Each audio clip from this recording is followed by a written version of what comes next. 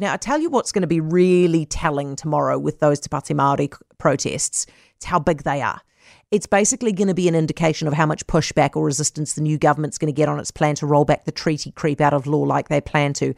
I reckon tomorrow every single party in Parliament is going to be interested in that crowd size. Te Pāti Māori obviously are going to want it to be big because it shows that they're onto something. They have support for their resistance.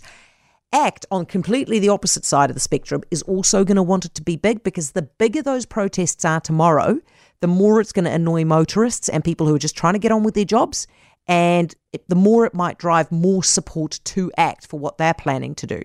Plus, it's also going to draw more attention to the things that ACT are arguing, which they won't be unhappy about.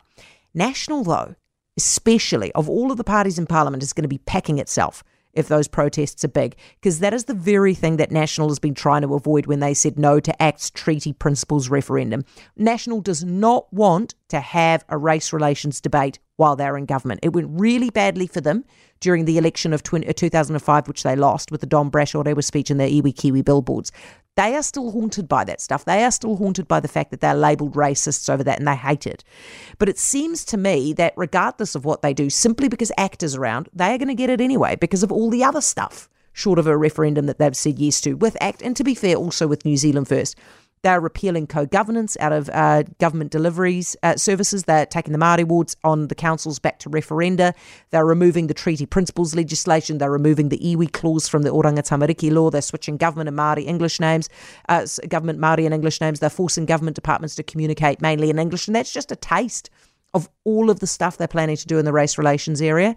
And that seems to be enough to give the Māori Party reason to start campaigning already and going hard already. Now, if tomorrow's crowds are small, maybe this won't be a thing, and maybe people just won't, it'll be an indication they don't care as much as the Māori Party thinks they do. But if those crowds are big, strap yourself in, because like it or not, the debate's going to happen.